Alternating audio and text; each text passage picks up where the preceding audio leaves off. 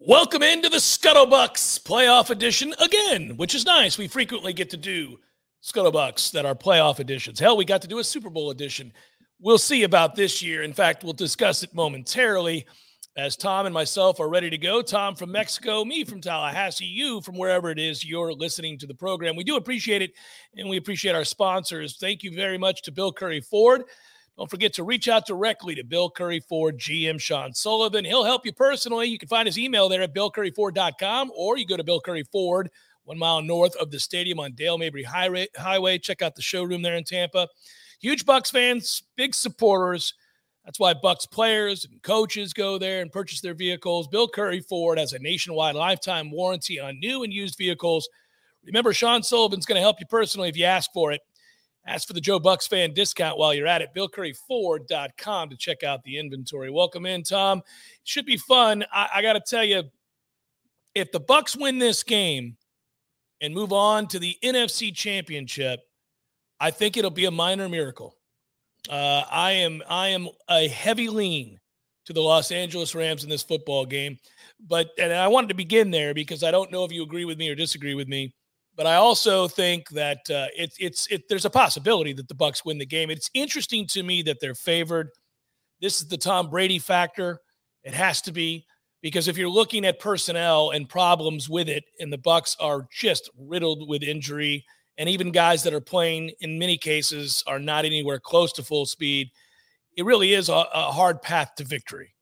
Yeah, I guess that's a bit of a deviation from what we were talking about on Monday, but as the injury realities set in, saw a good piece on Joe Bucs Fan today talking about Ryan Jensen saying, expect him to play, but, with Wirfs being injured as he is, I've deviated from, I felt very good to, I think we could still get it done, because I think this defense is going to a place where it can carry you for a quarter, maybe 3 out of 4 drives. You get stops that you need, or you flip field position. Matthew Stafford can be generous with the football as well. But yeah, in my mind, as I'm playing out this game on the chessboard, it's a defensive path to victory, kind of like last year's playoffs, more than it is we're at home, we're going to score 30 points because that's what we do at home. I don't expect to put numbers up in the mid to upper 30s in this game. I'm just hoping that 27-31 is enough to get the job done. That's the way I feel about the game as we sit on Friday. You picked the right path, because I agree with you that if the Bucs win, it's going to be a defense that is able to get pressure on a quarterback that will give up the football. And obviously, if you're able to generate points defensively, pick six, strip sack, something along those lines, you can really swing a game pretty quickly. So the timing of those turnovers forced, the timing of those big moments in which you get stops will really be everything. I think the Bucs will have prolonged stretches where they don't move the ball well. And so that concerns me. You're going to have to win the field position battle. You're going to have to win this game in a way that you wouldn't have anticipated before the season. And that's the real problem. We said at the start, I go all the way back to the first ScuttleBucs of this year, in which we were basking in the glow of not only a Super Bowl championship, which ultimately was why you went all in and brought in Tom Brady. You had achieved your goal maybe even a year early. But we also, obviously brought everybody back to try to, rerun it. And we said on that particular podcast, if you go back, this is all about health. I mean, at the end of the day, it'll be, if they're healthy, the Bucs will win the Super Bowl again. And I believe that. I believe if Godwin were not hurt, I believe that backfield was intact. I believe if Tristan Wirfs was healthy, I believe if that defense hadn't lost Levante David for stretches, and he's still not 100%. He played his butt off, but he's not anywhere close to where he was. If everybody was, if JPP basically was not a shell of himself, and we had that group back in full, I'd pick the Bucs here this weekend. I'd pick the Bucs on the road against Green Bay. I'd pick the Bucs to win the Super Bowl again. But the reality is, as it is with all teams that make a postseason run, you've got to get a little lucky with the injury bug. You got to find a way to avoid catastrophic injury for sure, but you've also got to avoid segment groups that can't simply afford to be anything less than full strength. And the offensive line for Tampa Bay has been the rock. We talk about Godwin, we talk about Brady, we talk about these superstars at skill positions, and for good reason. But none of that happens if this offensive line hadn't been intact for basically 2 years running. And this offensive line is the best pass blocking unit in all of the NFL. They're one of the best offensive lines, period. And now they're riddled with injury. And in particular, you have a Pro Bowler who has just been an elite player since coming into the league. And if he's down, we saw what the backup looks like. We saw Tom Brady getting sacked in this football game against Philadelphia, and Philadelphia ain't Los Angeles. Yeah, I think, how do you counter that? Well, it's not easy, but the only way you could do it is to throw more bodies at the problem. A sixth offensive lineman, keeping Gronk in for more plays instead of releasing him out into routes, which makes you worse as an offense. I mean, you got to move the pieces around and patch it together for 1 week and then hope that you get a little bit more healthier for the NFC title game if you could advance it this weekend. But the one thing that we talked about this as it happened in week 3 of the season, Los Angeles had to air it out. They had to make a statement with Matthew Stafford as quarterback in week 3 and beat the Bucs. And we were looking ahead towards the New England game. Clearly, that was one that for Tom Brady between the ears was a completely different game than any other regular season game he's played in his entire career. So they ambushed us. They were waiting for us. And the good thing is, to me, you have everything on tape from a fully motivated Los Angeles Rams football team that now you can review and use in this second matchup. There should not be any surprises.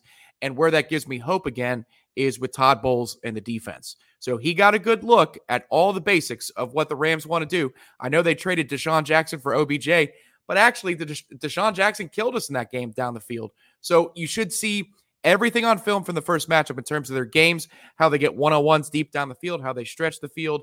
That's the thing that I like about this matchup is it's at home, and we know what's coming. It's just a matter of can you stop it? Let's go through the participation chart. This was important. We were looking at this yesterday.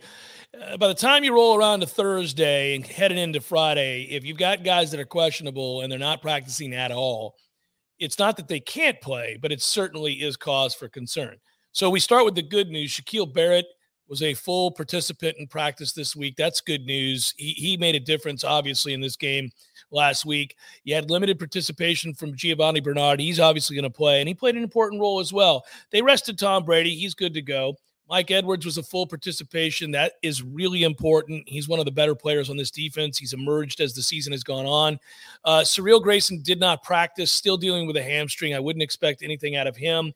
Here's where we start getting very concerned. Ryan Jensen did not practice. He's a warrior. They'll shoot him up. He'll play. Is he anywhere close to 100%? It would be of vital importance that he be close to that given the interior of the Los Angeles Rams defense. Ronald Jones didn't practice, again with the ankle problem. Steve McClendon was rested, by the way. Sean Murphy-Bunting has had that hamstring problem. He did participate in a limited form. Rashard Perryman did not practice at all, hip and abdomen. Jason Pierre-Paul, of course, they're resting him. Josh Wells, who filled in over there for Tristan Wirfs and did so terribly, did not participate much, but did practice some with the quadriceps injury. Tristan Wirfs did not practice at all.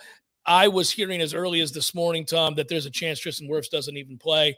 If that's the case, yeah, man, good luck. It's a 1 week league right now. You got that's a list. That's a list. There's no denying that. There are many names on that list. Yeah. At least Cyril Grayson, I think it was on Thursday, put out an emoji that had stock rising.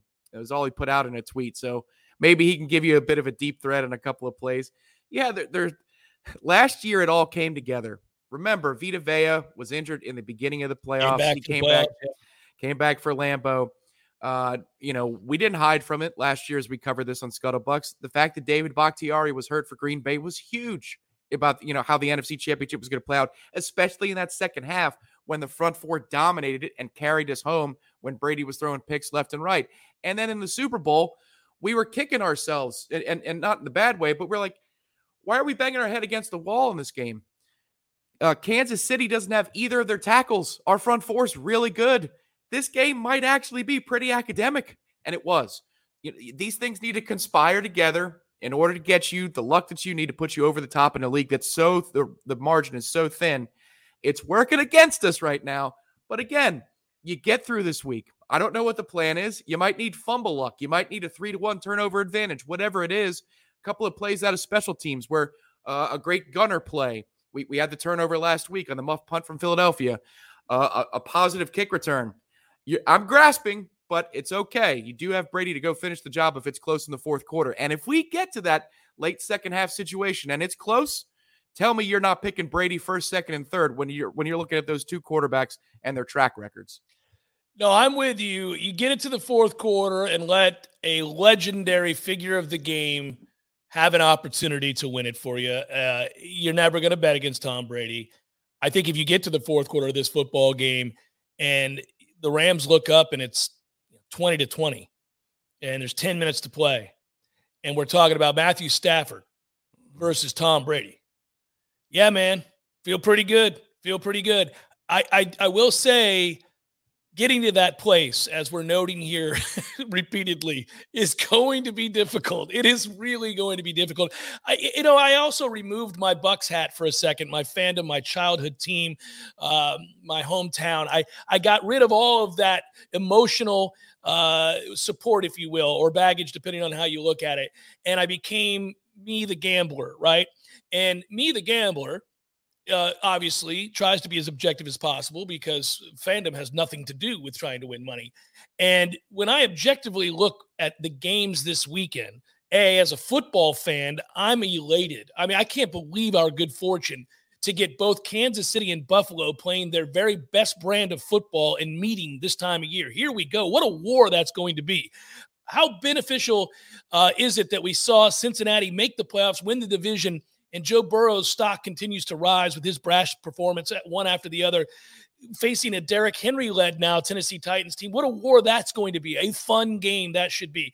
And then, of course, when you look at Green Bay's numbers against the run, EPA per play and all that, it's 28th in the league. It's terrible. San Francisco is one of the best running teams in all of football. There's a chance that's a game in the fourth quarter because San Fran runs the football. And also, Bosa practiced. So that's a big deal too about very big deal. Yeah, huge. So I went through all these games and I found myself contorted. I was trying to convince myself of things as I was trying to pick a side on the number, looking at the total, doing all those things, prop bets for players, the things that we all like to do. The easiest game for me, if I was being objective, was just to look at what I saw last week from the Rams. And I'll grant you, Arizona came limping into the playoffs, and my original hunch about Kyler Murray may be coming true. But anyhow, the Rams were flying around. It was as if they had been waiting for this moment, and they got healthy at the right time. They seem to have, Cam Akers came back and looked good, which I'm happy for him, but that's bad news for us, etc. All those guys, it's like they realized, hey man, we're about to be in salary cap hell. This is our time. We've anteed up. Now go get it. Let's go. Meanwhile, the Bucs, comfortable win against an overmatched Eagles team. And I was proud of the way that they came out as divisional winners and took care with a home playoff game, as you and I documented last week. It's exciting for Tampa Bay to be able to have that as reigning Super Bowl champions. And they'll do it again this weekend, and the crowd should be great. It's all well and good. But, man, by the end of that game, I think most Bucs fans were like me. They're like, okay, all right, this is going to be tough, because – not having Tristan Wirfs, immediately you saw how much less of a team this was. And then when you're confronted with the reality of no Godwin and no AB going against that secondary and that pass rush, you're thinking, okay, so Gronk has to stay in, as you correctly noted, to help block because Wirfs is in trouble if he plays at all. Well, now you got one guy. You got one guy you believe in. It's Evans. And I'm pretty sure Jalen Ramsey can take him away. It's a tough path. Yeah, the plan is to run right at him and hope. But the problem is, where are you going to run? What direction? Because up the middle, if Jensen's not 100%, well, he's definitely not 100%, but if Jensen's not good, then you can't go there. Can't really run right, I wouldn't think. I don't know that it gets much better with Wells or whoever if you're trying to run right. You're going to have some actions, some counters, some powers, pin and pull, whatever concept you need in order to create those angles. That's going to have to be the way you do it. But you've got to run. You got to run the ball right at the Rams, because that creates the play action opportunities where Brady is so good. I just don't know that I don't know that step one is going to be achieved in order to get to step two. That is the hard thing here. But it's a one-off, and you listed all those things about the Rams, and they were ready, and this is their time, and they're about to be in salary cap hell. It's strange, but as a defending Super Bowl champion, there is no pressure on us whatsoever. Even though we're at home, even though we're the reigning champions, all of the pressure is on McVay. All of the pressure is on Stafford. And that doesn't usually matter in professional sports. But if you haven't done it and climbed the mountain and finished the job, the own personal demons set in. It's not like Stafford's impervious to throwing interceptions. It's just interesting. They go across the country and the pressure's all on them. There is absolutely no pressure on the Bucs to win this game because of the injury stuff. Yeah, and that's where, to reiterate, if you can get to Stafford or you force him to turn the ball over early, best case scenario, seems an obvious statement. It is an obvious statement. But as a Bucs fan settling in to watch that game with the hopes of going to the NFC Championship, you better see a rattled Stafford. You better see a rattled Stafford because they've got weapons galore. They've got balance in the running game. I obviously think the Rams defense is going to do a better job of shutting down the Bucs offense than most teams would. So this has to be about that guy having the moment be too big. And you figure at his age and all that he's been through in those years in Detroit, where it was just an exercise in futility year in and year out. They didn't have the weapons. They had no red zone offense to speak of. Everything was on him. They had no running game for many of those years. Well, now he's got everything. He's got Cooper Kupp. He's got the running. He's got everything you need. You've got a Pro Bowl caliber tight end, an all-world wide receiver, a great secondary receiver. He's got an elite defense when they're all healthy. He's got everything there is to go to the Super Bowl, and nobody could want it more than him at his age getting this opportunity. So let's hope, like hell, the mountain of that, the weight of that, the magnitude of that becomes too much in early, whether it's a pressure-led interception, a sack fumble, something gets into his head to make him think, along with that crowd. Fans are back in the stands, of course. Last year's playoffs featured none of that. You see a team start playing downhill. Rams get down because they turn it over early 7-0. The weight of all that could catch up to Stafford. We have to hope for that. You're right. I think that's the path. Other than that, if it's played straight up and both teams play their very best brand of football, given their personnel, Tom, I think the Rams will win by more than one score. Yeah, again, I could see the logic behind that. To me, one of the keys in this game is to get through 2 or 3 possessions, and Leonard Fournette is still participating. I think he's going to give it a go. But we've seen a lot of guys in different position groups this season for the Bucs play games, then they're in, they're out. The secondary is one of those groups, the offensive line last week. If Fournette is still playing into that 4th or 5th drive, he doesn't suck. So he's a player who, listen, maybe he's taking contact earlier than he'd like to relative to the line of scrimmage, but he can run a joker over one-on-one. He's also got great hands out of the backfield, and there has to be a ton of quick game action. So if you get that weapon back, that helps because, he'll rack up, if he's healthy, I would think, minimum 15 to 20 touches. That's all you can do this game. Quick passes. I mean, it's going to be underneath check down Charlie stuff unless you're able to establish the run at a 4 yards a carry clip. I don't know that Brady's going to have enough time without play action, but Lenny could be that feature player. We saw it all year. It's just a question of if he's healthy enough to do it. So we'll see if he's still standing in the second quarter. 2.1 seconds to throw after the Tristan Wirfs injury last week. It was the shortest amount of time for any quarterback in the playoffs to throw the football. I don't know how that's possible given what I saw the Rams do to Kyler Murray. But that's proof to your point. That's the evidence. He's going to have to get rid of the ball, but there's probably been nobody better in the game of football in the history of my, watching football at getting rid of it and knowing where he's going pre-snap and understanding what he's seen from a defensive look standpoint. So, you got the right guy for it. Yeah, I think this is a jumbo game, isn't it? I mean, we'll see. They could go 4 wide, want to spread it out and make the Rams declare from that spread perspective. But to me, who are you throwing it to on the outside of Mike Evans? So, I mean, even if Grayson's healthy, even if he plays, okay, so you got him and Scotty, and no. To me, it's 6 offensive linemen, 2 tight ends. Maybe you bring in a fullback, line Braid back up there or whatever, O.J. Howard, and then you make them declare from a jumbo. All right, that's fine. Your secondary beats our receivers. But if we've got 7 or 8 around the line of scrimmage and we're creating all types of angles and play action off of that, can you beat us that way? It's just, this is not going to look like the Bucs at full speed. But in the NFL, with that quarterback, 1 week, still have enough playmakers. If we play something that's more akin to an old school offense for a weekend, we did it last year in the playoffs. A lot of jumbo sets on the way to a Super Bowl. So I would imagine we'd see a lot more under center and stuff like that. My man Tom Lang infusing the hope. There it is. Let's all grasp T. Lizzie's approach to this game and hope that the Bucs for one day can piece it together and make it happen. Our thanks to Bill Curry Ford. Yes, Tom? I was going to say, Mexican margaritas have a way of infusing hope. Enjoy the remainder of your time in Mexico. Safe travels on the way back. To all of you out there, go Bucs. Thanks to Bill Curry Ford. Thanks to JoeBucsFan.com. We'll still have another one of these, win or lose. We'll put a cap on the season if that's what needs to be, or we'll celebrate, in my mind, what would be a surprising victory, despite what that spread says. I would love to do that one. That's a better podcast to do. I would certainly hope so. Go Bucs. We'll talk to you again on Monday. Be well, everybody.